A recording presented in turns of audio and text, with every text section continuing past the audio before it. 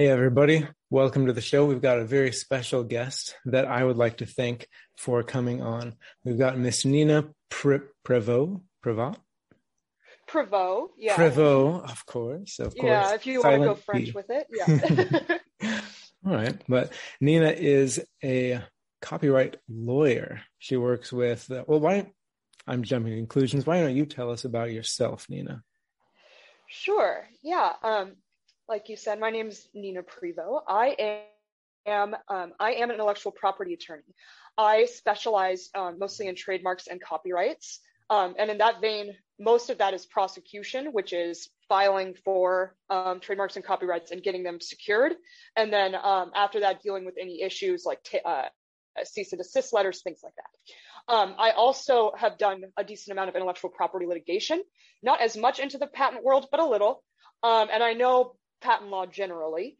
But yeah, I've been a practicing attorney doing intellectual property in that vein for about 5 years, almost 6. And I practiced in Colorado. If you want a little bit of my background, I started my career in intellectual property actually at DC Comics. I worked in the legal department of DC Comics, and so I was doing a lot of work with the Batman logo. Yeah, the Batman logo and the Superman shield. And so, yeah, that's kind of where I got my foundation in that. And since then I've been more in private law firms and my own private practice, stuff like that, but I still focus on trademarks and copyrights.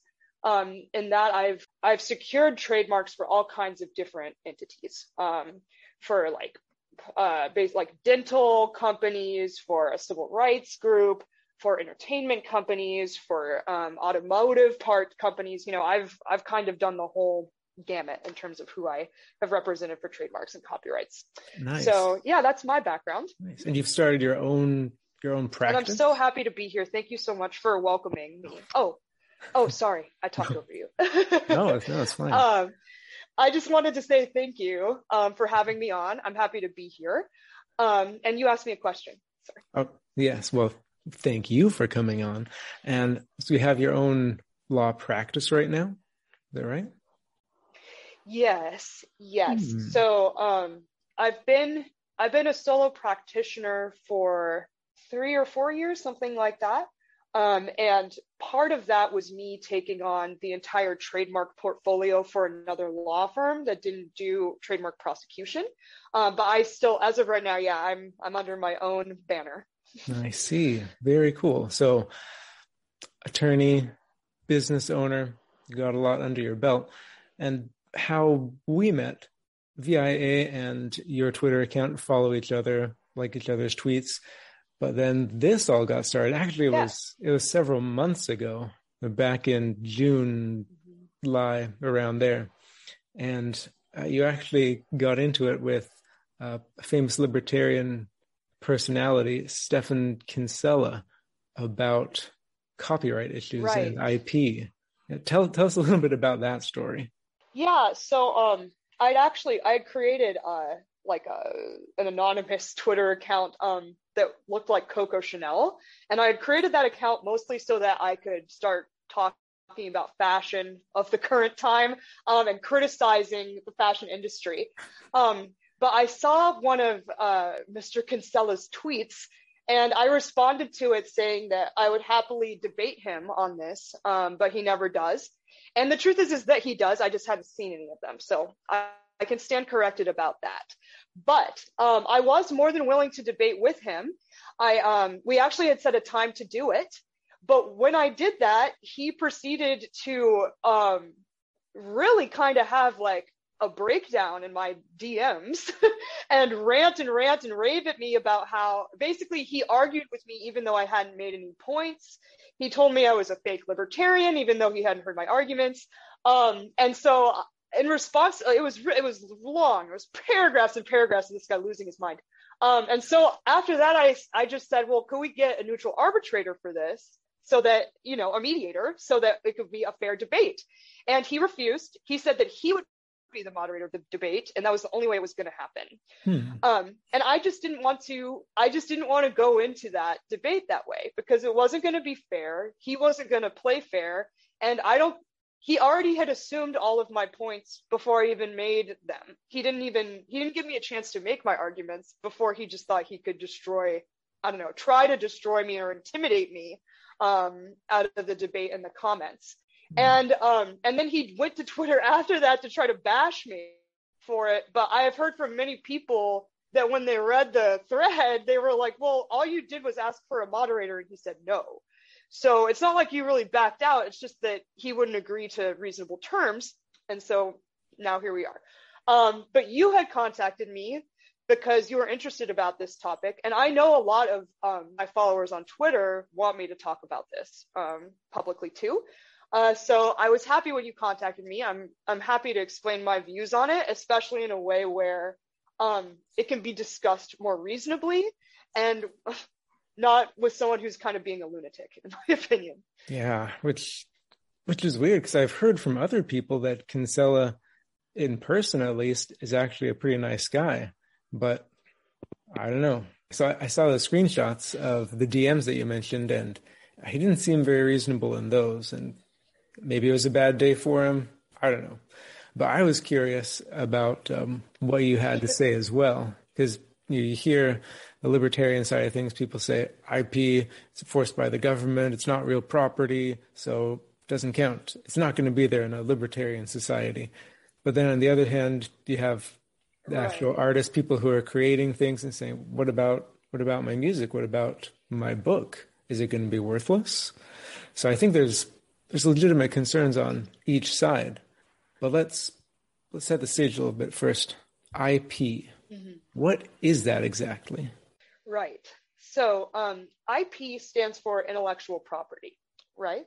And in essence, what that covers in terms of what the property is are trademarks, copyrights, patents, and more recently, they've kind of broadened it into trade secrets as well. And a lot of people get confused between all these different kinds of intellectual property. So I'll kind of give a brief definition of all four of those. So a trademark is really what it's like. Of all of them, it's the word trademark actually kind of defines what it is. It's a mark that shows your trade. And the origin of trademarks goes back to ranchers who would brand their cattle, right? And so that's how we get the idea of a brand. And so that way the ranchers knew this is my cattle, right? I put my brand on it and no one can claim that this is like their cattle and not mine.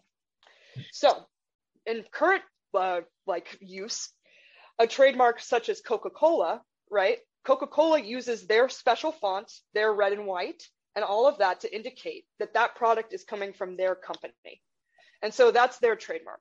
So that's what a trademark is. It really is an indicator of the source of a product or a service. And the reason why that has come into being often is because people would try to counterfeit products, and then the initial producer's reputation in the marketplace could get harmed because someone else was kind of saying that they were making their product, but it might have been inferior. Right. So that's sort of how trademark came into being. So trademarks are really, if you think of brands, logos, that's really what a trademark is. Now, copyright, this is when you start to think about artists, musicians, writers, actors, dancers, stuff like that. Copyright is about a work of expression, a tangible work of creative expression, to be specific. So what that means is that you can't copyright something that doesn't have any creative spark in it. It has to have a creative spark from the individual, and it has to be a tangible expression of that in the real world. So it can't just be, oh, I have this great idea for a book. I have it all up in here, and then if someone copies that idea, you can sue them. You have to have already written the book. It has to be tangible. It has to be in real life. It can't just be the idea. The idea is not protectable, and it never has been. So with a copyright, I paint. So if I paint an oil painting, what a copyright protects is someone making an exact duplicate of that and then selling it as if it was their work. Because what the copyright is attempting to do is to incentivize creative production. And because because creative production in that way, like there's no way to limit the amount of copies that are being made. The owner of the person who actually created the work, who made it, has certain rights in that to protect that incentive for them to continue to create. Because if you're a famous artist and someone else could just take your painting and start selling those prints off as their own, they're in effect taking away the profit that you could have earned from your work and from your creation and from your tangible expression. Okay, so that's what a copyright is.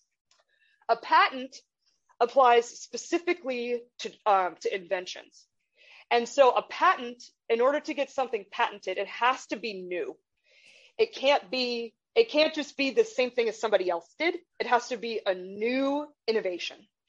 And it also has to serve some kind of functional purpose, right? And so when you apply for a patent, you have to detail this kind of stuff. You have to detail how it works.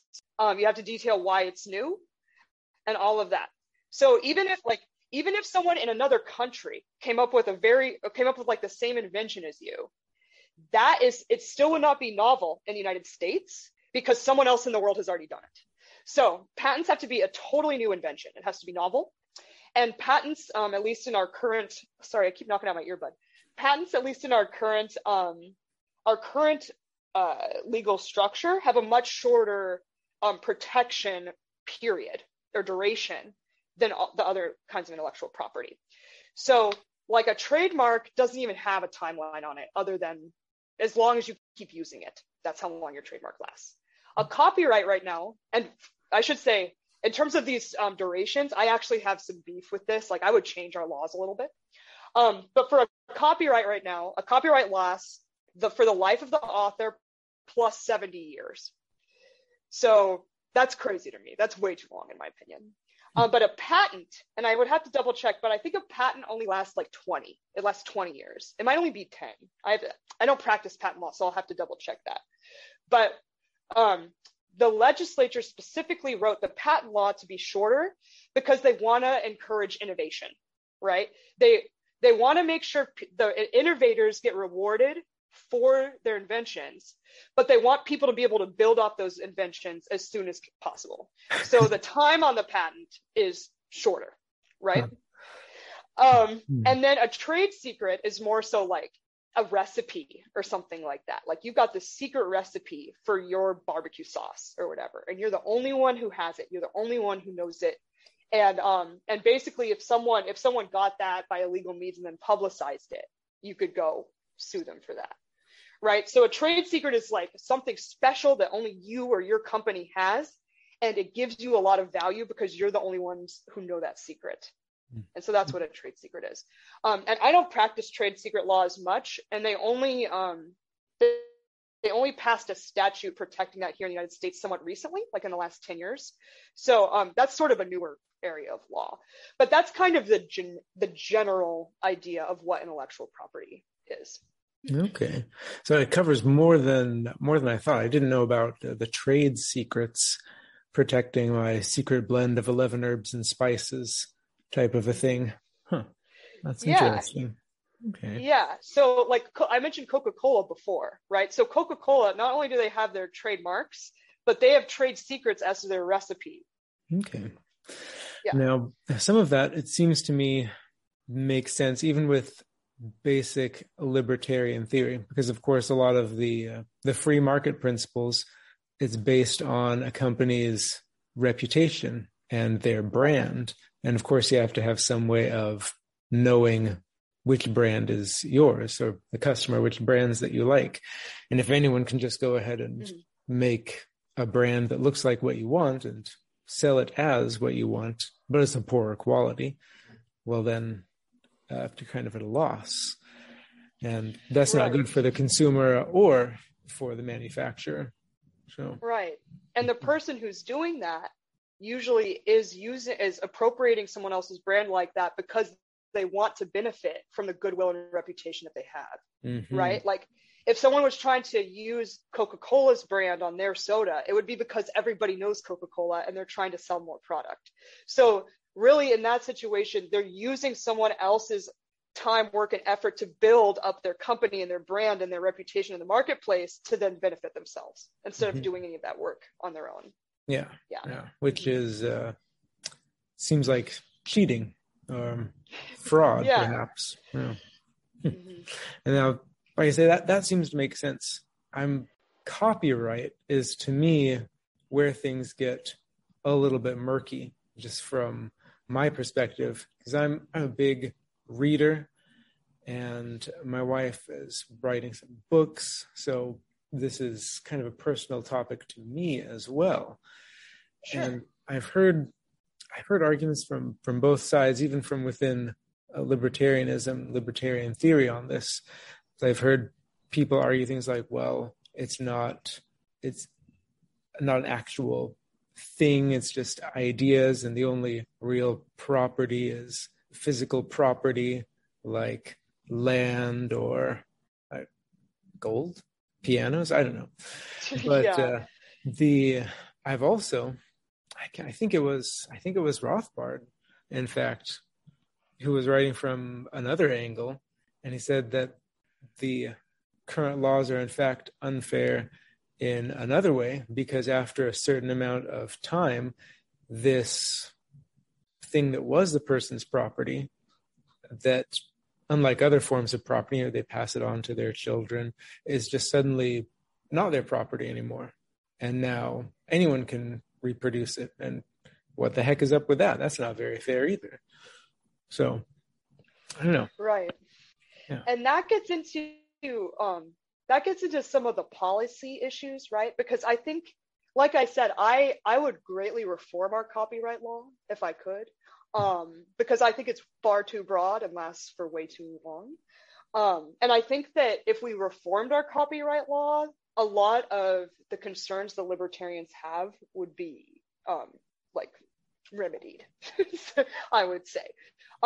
For example, so I talked about the life of the author plus 70 years, right? What that means is that no one who's alive right now will be able to basically, I should go back.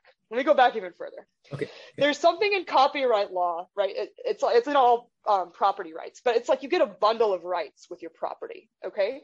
So in copyright law, the main right you get is that you can prevent other people from copying your work and selling it off as your own. And I think that is a good, that's good. I think that should be enforced.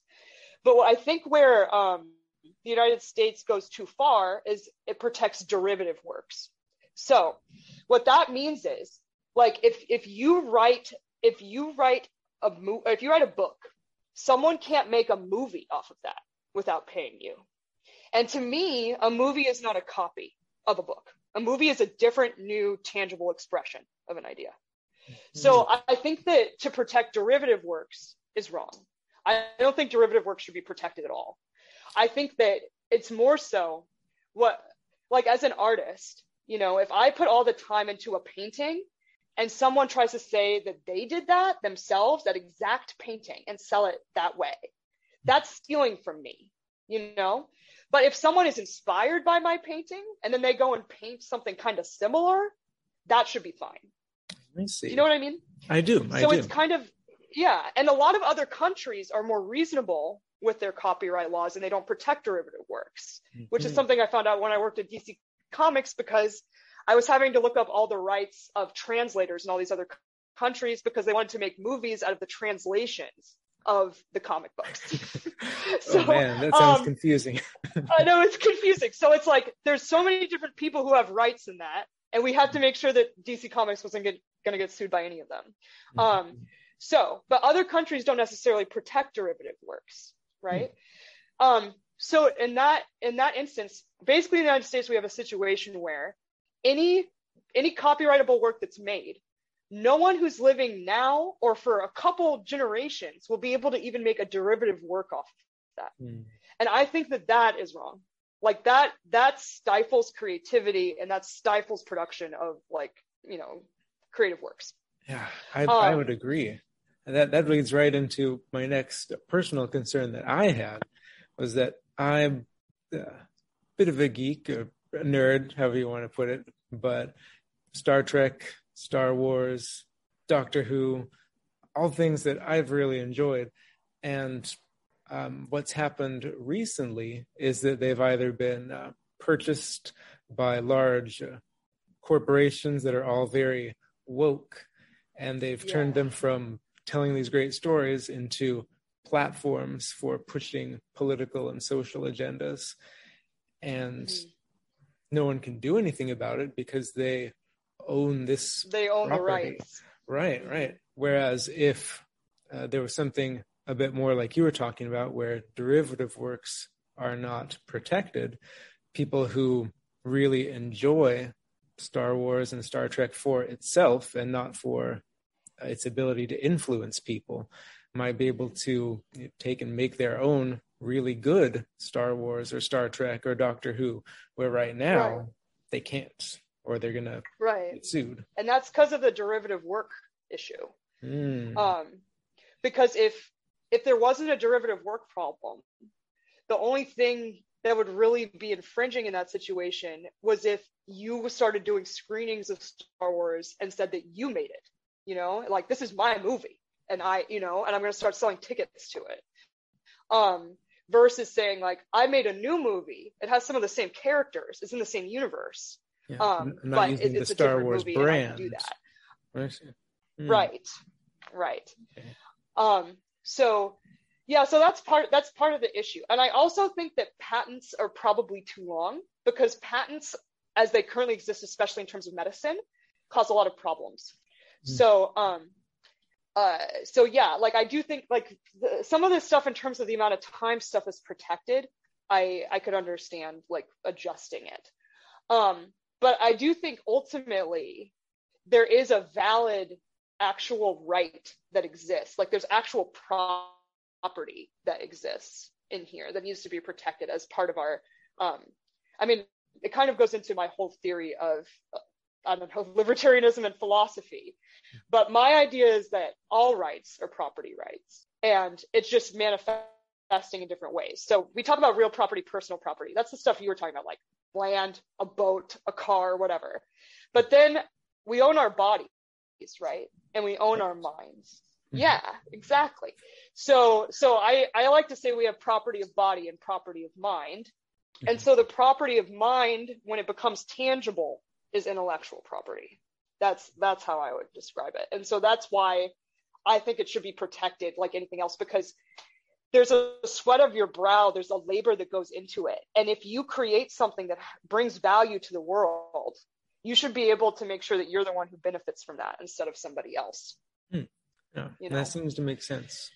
And it fits in, I think, with what we were discussing with the derivative works, because then it can benefit, like, you write something that's pretty good, and then someone else comes along and says, ooh, I really like this idea, and I think I could do it better. And then they do, then the person that's benefited is the consumer, because they end up getting the best product. And they can't just, they can't just copy the other person's work and say, yes, I wrote this, pay me for it. But they can, make a story with Han Solo and Luke Skywalker, and it's an amazing story, better than anything Disney's putting out, and people want to buy that instead. Then the original official Star Wars stories are still protected, but people can choose this newer, better product if they want to. Right. And then that person who made the derivative work in that instance would have the copyright in it, and they'd be able to protect their new work that they made. But then if someone made a derivative off of that, then they wouldn't necessarily get to do that. But yeah, I do think that the derivative work thing, I think, is a big issue. And I think it drives a lot of libertarians to just get rid of intellectual property altogether. I think because oftentimes when I argue with people on Twitter about this, it always devolves into either a discussion of what a copy actually is. Like, is this a copy or is this not a copy? And then that's where we get into the derivative work stuff. And for me, it should be a layperson wouldn't know the difference. Like, a layperson couldn't tell that there was a difference between the two works. And that's how you would know it's a copy versus it's just it's inspired by this first thing. And Okay, so so that's like some enough. technicality, like on Lord of the Rings, I changed a couple words about 1,000 pages in, and now it's different. Yeah, that kind of Yeah. thing wouldn't fly because it's Yeah, still right. That essentially the wouldn't same. fly because Oh, it's I still see. essentially the same. It's Yeah, too close. right. Um, but sorry, you had reminded me of something else too. It's also important to remember, and I feel like a lot of people who bash copyright, especially, forget that there's an entire doctrine called fair use that allows all of these different uses of copyrighted works that a copyright owner can't sue for. So like for educational purposes, for commentary, to make parodies, all of that stuff, you can use the copyrighted work to do that. So and that gets a little bit messy, like the law of fair use, but it's also something that I think could be broader in terms of what fair use is. Mm-hmm. But there's a lot of ways, at least if you're trying to do a derivative work, but you really just want to kind of mock the original copyright owner, like you can do that. There's plenty of people like Weird Al Yankovic, for example. It's like all of those are just parodies. Mm-hmm. So it's just it's a matter of kind of looking at how it's actually being used, if it's actually a violation of someone else's property right. And for me, unless it actually would result in the property, the IP owners like losing something, you know what I mean? Like a loss of their reputation, a loss of profits from sales of an artwork that they would have otherwise had, a loss of profit from sales of their invention that they would have otherwise had. It's like they have to actually lose something. You know, they have to have something taken from them for it to be a valid claim to go after somebody. It can't just be like, I don't know, you took a picture of my painting and like you have it in your house. You know, that's fair use. You can't. So there's and I think there's people. I know one guy in particular, when I bring up the painting example on Twitter, he was like, but if I take a photo of your painting and then try to recreate it at my house, what's wrong with that? And I'm like, nothing. There's nothing wrong with that, because no matter how well you tried to recreate my painting, it's not going to be the exact same. Right. But if you literally make a copy of it and sell it to people with your signature on it, like for example, when I worked at DC Comics, there was this dude in Europe who he had been taking stills out of the comic books, like little squares out of the comic books, blowing them up, putting them on a canvas, and then splattering them with a little bit of paint, and then selling them for thousands and thousands of dollars. Oof. You know, and it's like, first of all, there is an artist in DC Comics who actually drew that picture, you know? But there's also a huge company, DC Comics, who owns the rights to that. And what that person was doing was very brazen, in my opinion, because that person's not even an artist, you know? That person's a thief, is really what that person is. So con artist. And the other, a con artist. Yeah. Yeah, exactly.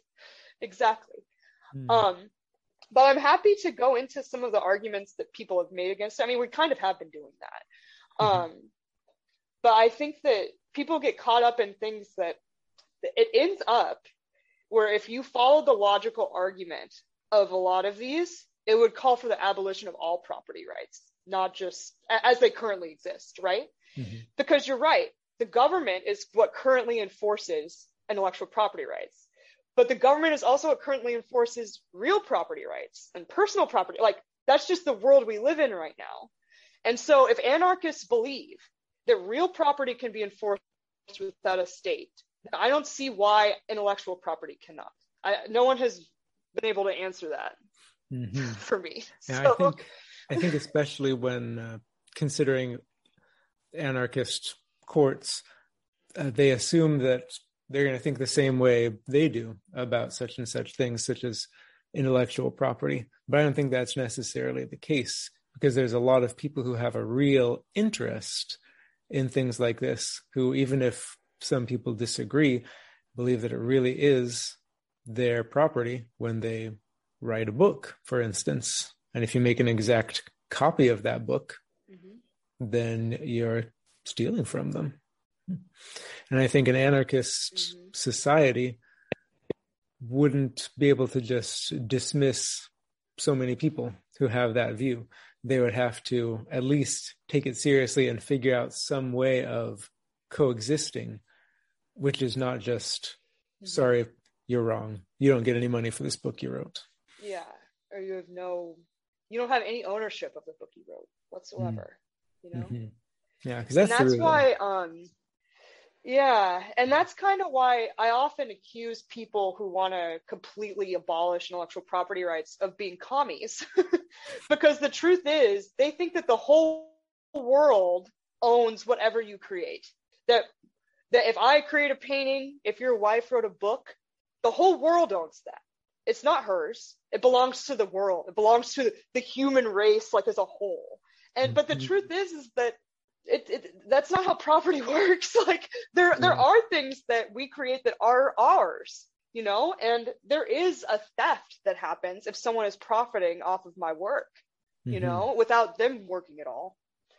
And that's the thing when people talk about like a new invention, or a derivative work, it's like, well, you actually had to put in work to do that. Like to derive something, you had to do work in addition to what I did. But if all you did was make a copy, then you didn't have to do anything, at least of your own, like, intellectual volition or anything like that. And I think that's where a big hang up was for me. And I think a lot of libertarian types is that difference between the actual work and then derivative uses of it. Because I've heard people say things like, well, once it's out there, it exists in people's minds and you can't own what's in other people's minds. But an exact copy of the book or the painting isn't in your mind. The idea of it is there. And under the derivative use thing that you were talking about, well, they don't own the idea of Luke Skywalker or the Doctor, and I could write a fan fiction about it. And if it's super good and people want to buy it, then they can. Yeah. But I can't start selling copies of old Doctor Who shows and say, yes, I made this, now pay me for it. That seems to make sense to me. And I do think that I think the derivative work issue is why people can't understand that intellectual property doesn't protect ideas. Because once you get into the derivative works, it kind of does start to protect ideas. You know what I mean? Because it starts to protect expressions of the work that haven't come into being yet, And so to me, that shouldn't be protectable. And I thought that ever since I learned about copyright law in law school. It's like this derivative work thing is kind of weird. I think that goes a little bit far. But it's true, because when I talk to people about this, I try to explain copyright doesn't protect a painting of an apple. It protects my tangible expression of a painting of an apple. Not like just anyone's painting an apple. My specific one with the specific strokes, the specific paint, all of that makes it look the way it does. So, but if someone wants to paint an apple on the same background or a similar background, it's like I can't come after them for that, And I think that with a painting, it's easier to understand the derivative work issue, because people don't go after derivative paintings. Like that just doesn't exist, really. But with movies and stuff and with books, it gets a little bit harder, because they say, oh, well, it's the same characters, it's the same plot line, it's the same, it's the same universe. But I just think that does get into the realm of protecting ideas. And so that's why it goes too far, because intellectual property is not supposed to protect ideas. And I don't think it should. Like, I don't think ideas should be restricted. Right. Yeah, I agree. I agree. But it is hard. It's so hard to articulate this, like in Twitter conversations. Yes. Yes, not enough space. So let me ask you, let's change gears a little bit, and let's talk about the patents, specifically about medicines. So you mentioned that earlier. Yeah.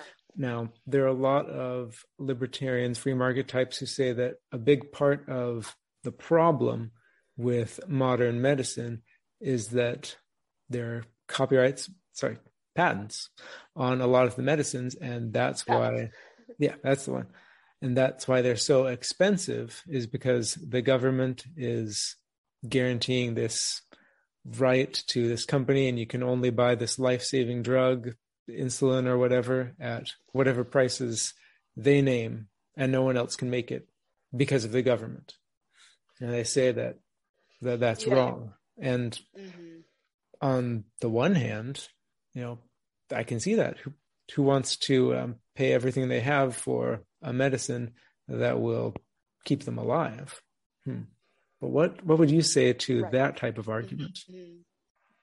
Yeah. So this is one I've heard this one a lot, Mm-hmm. and the truth is, personally, I blame a lot of the issues in terms of the price gouging and all of that on our regulatory system in terms of medication, because just to get a medication to market, you have to spend like decades and like millions of dollars just to get FDA approval, and even then you might not get approved. They might just still deny you, right? So the cost of bringing a new medication to market is extraordinarily high, So for me, I understand, like, because I do think there's a lot of price gouging going on, and I should preface this by saying I don't understand how insulin can still be so expensive, because insulin's been around forever. That should be out of patent by now. I don't understand that situation.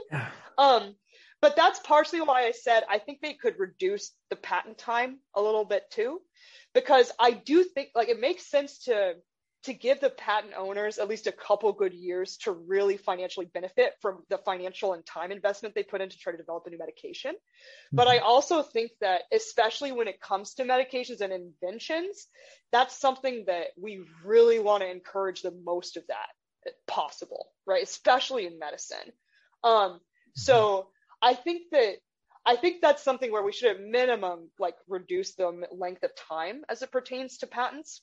But I also think that the whole idea of patenting medication is kind of interesting in and of itself, because we get into some weird things where you can, as long as there's an artificial component, you can even patent like living material, like you can patent seeds and stuff like that. And it's not like anyone invented a seed. They could have cultivated it and, several generations of the same plant until they get like just the right seed. But for me, there's just certain things that I'm not sure if they should be subject to patent, And so that's one of those things, like medication, because it's about the good of like the health of the country, that might get into a situation where it's a little bit more gray in terms of how much the patent should protect. I do think that in terms of just a run-of-the-mill invention, that it doesn't really matter to me if someone makes a shit ton of money off of a run-of-the-mill invention. Like someone invents a better washing machine or something like that. It's like, okay, that's fine. But I understand the concern. The people who have been basically getting bankrupted because they're trying to afford life-saving medications, I think is a real problem. But again, I blame more our regulatory industry and like the FDA. And for so long, you couldn't even try medications, even if you had like a terminal illness. They wouldn't even let you try an experimental medication. So, and I also think that the way that we have it incentivizes the patent holder to charge as much as they possibly can. Like the pharmaceutical industries are just so in it for money and not for healing people.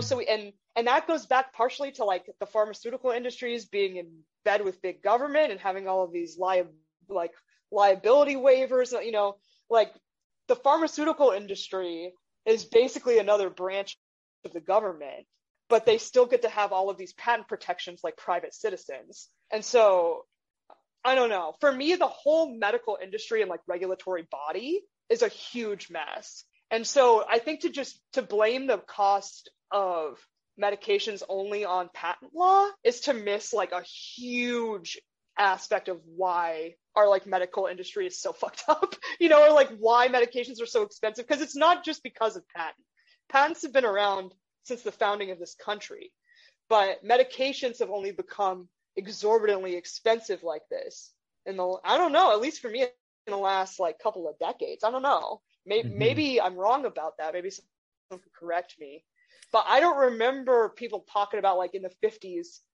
oh, like these prescription drugs are just so expensive, like we can't, like I just feel like it's something that's developed with the the rise of huge regulatory like framework surrounding the approval of prescription drugs. So that's a long answer to that question.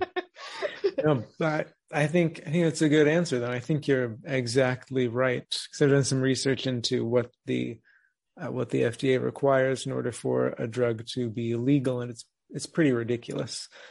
So it seems like the libertarian free market community is on the right track, where the problem is with the government, but not specifically, you say, with the patents. They need to pull back a little bit and look at everything that goes on before that, all of the regulatory nonsense, and target that.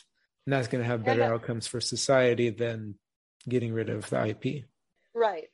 And like I said, I'm very much in favor of reforming our intellectual property laws. And so there's a lot of changes that could happen to the patent law, but I think to abolish it outright would do much more harm than good, because inventors have to have a way to make money off of their inventions. There's so much risk in inventing something new. So I think we have to give inventors an ability to profit off of their inventions, and that's the thing with patents. Derivative works are okay. You don't have, like, for example, I have a Starbucks cup over here. Let me just grab it. So this sleeve here for my little Starbucks cup, this is protected by a patent. Okay, this little cardboard sleeve. Now, this one has, like, you can see it has little ridges in it, but some of them look more like a quilt. I don't know if you've seen some of the other ones where it's like a quilting, but that's a completely different patent. Like, just the having a different pattern on the inside of the carton, it's a completely different patent. So there's several patents for these little, cardboard, cup holder things. And they're all very similar, but they all have a patent because they're not exactly the same. So the derivative work thing does not exist in patents. That's only in copyright. Huh. That's interesting. So, do you think that's something that should exist in patents? I mean, it's a circle of cardboard. So. I just want to point out that I actually think it's a good thing that we don't have derivative works in patents. Like, it's actually one of the better aspects of it, because all you have to do is make an invention better than it was, and you can get it patented. You know what I mean? You don't have to reinvent the wheel. You just have to improve the wheel, and you can get a patent on it. So, and I think that that's good, because that's what inspires people to keep developing better and better versions of stuff. It's like, you can make a derivative version of a patent or of a patented work. So. Okay, I can see that. But on the other hand, I mean, it's a circle of cardboard. Right. So, yeah. But I mean, at the same time, who knows how much time went into developing, like this one with the little ridges like this. Each of those is a little tiny tube that helps, like, block some of the heat from going in. So they had to design each of those little tubes and stuff. So even the smallest inventions, like a pencil, requires so much effort to go into it to produce it the first time, to like bring it into being that first time. Just requires a lot. True, and fair enough. But so speaking of pencils, though, and why aren't pencils patented? Well, they would be long out of patent, right? Like, when was the first pencil invented? I don't even know if anyone knows that. Yeah, but I mean, the truth is, I bet like new mechanical pencils, like if they came out with some new function for a mechanical pencil, they probably do patent that. Like, I bet the reason why a Bic mechanical pencil is different from like a Pentel mechanical pencil is probably patents. Those might just be design patents versus a utility patent, but all of these little things have patents before around them. Yeah, it's crazy. It's really it gets nuts. And to think about how hard it is to make sure that your invention is new, that no one else in the world has done what you've done.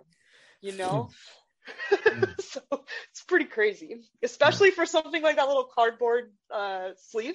It's like had to be new, had to be unique. True. So, everything that exists was a new thing at one time. Everything that people have made.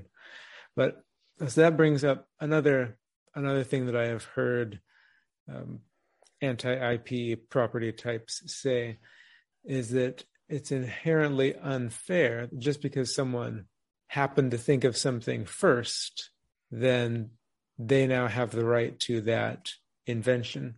Whereas someone else in another place, another location, developed it, put in just as much work as they did, but the other person got to the patent office first. How would you respond to that one? I mean, I'm not sure how unfair that is. There's a lot of stuff where it's like the first person to do it is the one who gets the spoils, you know. That's not just true of patent. The first to market, you know, is kind of, it's a big deal. Like even if you're just the first to market with something that's not protected by any intellectual property, you know. Yeah, that's true. Sort of like with Apple and like this. I mean, Apple has all kinds of patents on their cell phones, right? I'm not talking about that, but right. In terms of like, Apple was the first one to come out and really make like a smartphone. Yeah, when people think of smartphones, they think of an iPhone usually. Yeah. They think of an iPhone.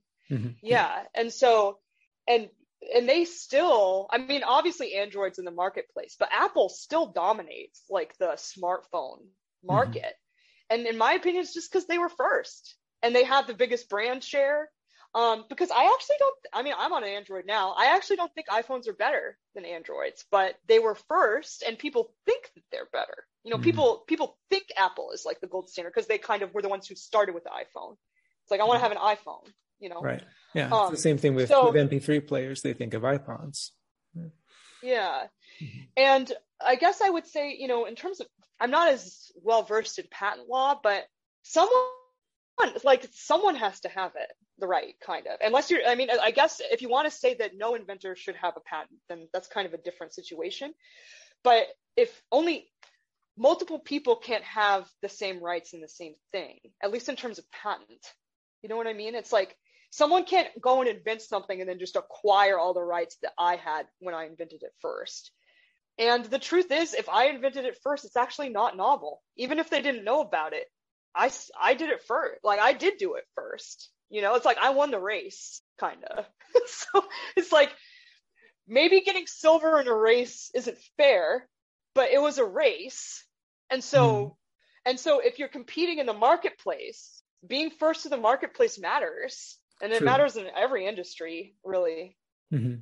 Yeah, and I see that perspective. I definitely, especially the example with the Apple iPhone, and most people think of a smartphone. And I think they would understand that for sure. Because you're right, first to market, that shapes people's opinions of what that product is and what's good about it. And I think the issue there they would bring up would be, in this case, it's the government forcing the other person to then not make the same product that they had thought of independently. But right. And I mean, that's a lot of people get to that place where they say ultimately intellectual property is regulating your use of your own property, right? But the truth is, that's kind of what all law is. So if laws against murder restrict my use of my firearms, right? Like I can't use my firearms to do whatever I want. Like there's things that I can do with my property that are crimes, you know, or that are illegal, or that cause like I can't use my property to hold up a liquor store and then just say, well, I was just using my property, sir. I was just using the gun I purchased, you know. It's because you're committing a theft with it, you know. So just because it's your property doesn't mean you can't use it in a way that would violate someone else's property rights, that would violate the NAP, or that would, you know, be illegal. So just in general, or would be something that's not libertarian, because there's tons of things we can do with our property that would violate the NAP, you know. And that's why that's why I talk about the same thing with the government enforcement. It's like the whole anarchist argument is that you don't need the government to enforce things. You can enforce things in the market. And so, but that doesn't mean that the right goes away or that the right doesn't exist anymore. It's just that the enforcement mechanism of it would be adjusted. Mm-hmm. You know, yeah, I'm not an anarchist though. That's okay. I've been curious because I think there would, in an anarchist society, I think there would be those mechanisms that would protect for example, someone who invented something first, and a medicine, an invention, what have you. I'm not sure what they would look like. I'm not sure anyone is sure, because who knows what new inventions you could come up with to protect other people's inventions. I mean, I've heard it floated around that even blockchain technology, where you can make a certain number of something and limit access to it, that could be used for songs, copies of books or movies. And who knows what inventions people could make if they could protect other people's inventions. Even it can get so, the possibilities are endless. Yeah, no, it's true.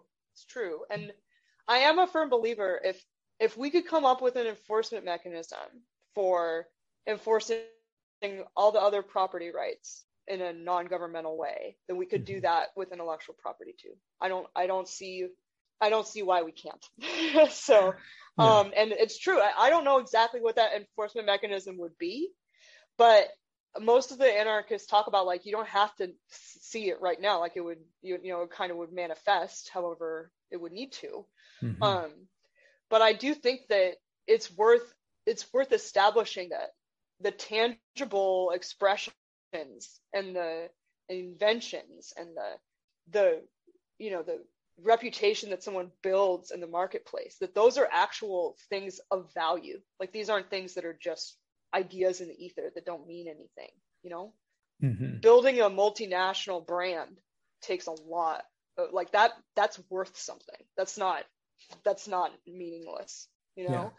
And I think that that's the issue. It's kind of, we've gotten into this place where everyone's so extreme with their opinions. It's like, either our intellectual property laws as they are now are good, or we just have to abolish intellectual property altogether. And it's like, most of the time it's in the middle. Most of the time it's more nuanced than that, you know? And I do think abolishing intellectual property would have devastating impacts on the economy, at least in terms of innovation, and creativity, new works of art, stuff like that. It would really, it would stifle a lot of that. I think that's really possible. I think, thinking about it now, I think it's funny because most libertarians, anarchists, they freely acknowledge that the government doesn't do a particularly good job of protecting people's property rights currently, even things that they think are legitimate property. And if we can think of better ways to protect physical property without the government, why couldn't we think of better ways to protect intellectual property as well, instead of just saying, nope, not legitimate? I think there are ways. Right. And that's why that's why I said I think that argument is actually an argument against all property rights, not against intellectual property, to say that, well, the government is enforcing it now. It's like, well, yeah, I mean, the government's enforcing all of our rights right now. So to say that any right that's enforced by government right now should just be abolished would be to abolish all of our property rights. Like, I don't know, it's just kind of I don't know. Yeah, it's that line it's between, a weird argument. I've never understood. Yeah, and I think they see that in some other things, but not intellectual property for some reason. It's to realize the government does a lot of things that are bad, and it has taken over some things and monopolized some things that are good and necessary for society. Right. So we can find better ways to do things that need to be done. But and I think personally, part of the reason why the libertarian community has kind of gone so gung-ho on one opinion here is just because there's only one guy that wrote a book about it. Like, there's only one book that's like a libertarian take on IP, and there's no other literature out there to combat it. And I mean, I could take the time to try to write a book, I guess, but it's just going to be tough. But I just think that people pick up Kinsella's book and just think, this is what libertarians believe about this period. This is a libertarian take. And I just don't think that's true. No. And so that's part of the reason why I wanted to debate Kinsella, is because people think that's like the libertarian take. And I just don't think that's right, because libertarians should care about property rights a lot. And we can have arguments about how broad intellectual property should be. But I think to just blanket say that if you care about intellectual property, then you're not a libertarian, or so, I don't know. I've been called a lot of things for believing intellectual property should exist at all. So, well, it seems to me that your view of it is very reasonable, and recognizing people's rights in things where they've put in a lot of effort and creativity and actually produced a real product, but also recognizing what was a big concern for me, people having ideas based on that product and creating new products, improving through the process of innovation on the market. So, like I say, I think it's something that through voluntary interactions, people can do a better job of than what we have right now. It doesn't mean because the government is doing a bad job, it doesn't mean nothing should be done at all. Right. Well, right. Yeah. Exactly. So, and yeah, I mean, I guess one last thing I'll just say is that intellectual property, it is a little bit hard for people to wrap their head around, but I think instead of trying to advocate for abolishing it outright, we should try to advocate to reform it, or to get it to a place where it actually protects what it should protect, but it allows for the freedom to do the things that it shouldn't be restricting. And I do think, and I like I said, I think a lot of the criticism of IP just comes from the fact that our IP laws need to be revised. Like we need to kind of change how intellectual property is enforced. But I just don't think that abolishing it outright is going to do anybody any good. So I don't think it would, drug prices aren't just going to tank if we just abolish patents. Like, I don't think that everyone's just going to instantly have a ton of insulin for free, or so, it's not. I just don't think it's a silver bullet to fix anything, to abolish intellectual property like people talk about it. That was the last thing I wanted to say about that. I think that's reasonable. And I think it goes back to government doing something versus something being done at all. And I've made similar points with the police. When people say, abolish the police, like, I understand the government police don't do a good job often, but you really want absolutely no police? I don't think so. But, right, because you need an enforcement mechanism to deal with murderers and like rapists, So, because the non-aggression principle is only as good as how well it's enforced. Yeah, the same thing with property rights, physical or intellectual. And that's where voluntary interactions, the free market, usually almost always find a better way of doing things than the government saying, this is the way it's going to be. All the time. Basically in every area of life, that's true. Yep. But like I say, it doesn't mean those things, including intellectual property, just don't exist or don't matter. So, well, thank you so much, Nina, for talking with us about this today. It's been a lot of fun. I know I've learned some things, so I'm glad about that. I'm glad after so many I had months. Fun too. I love talking about intellectual property. Oh, great. Great. And again, I'm so sorry that it was so hard to book me. But I'm happy to, if there's anything else you ever want to have me on for, I'm happy to come back. And it's great to be here with you too. Thank you so much for watching this video. If you like what we do here, please like, share, subscribe, comment, and go over to our website where you can offer donations, request help us help people who are in need voluntarily. And we'll see you next time.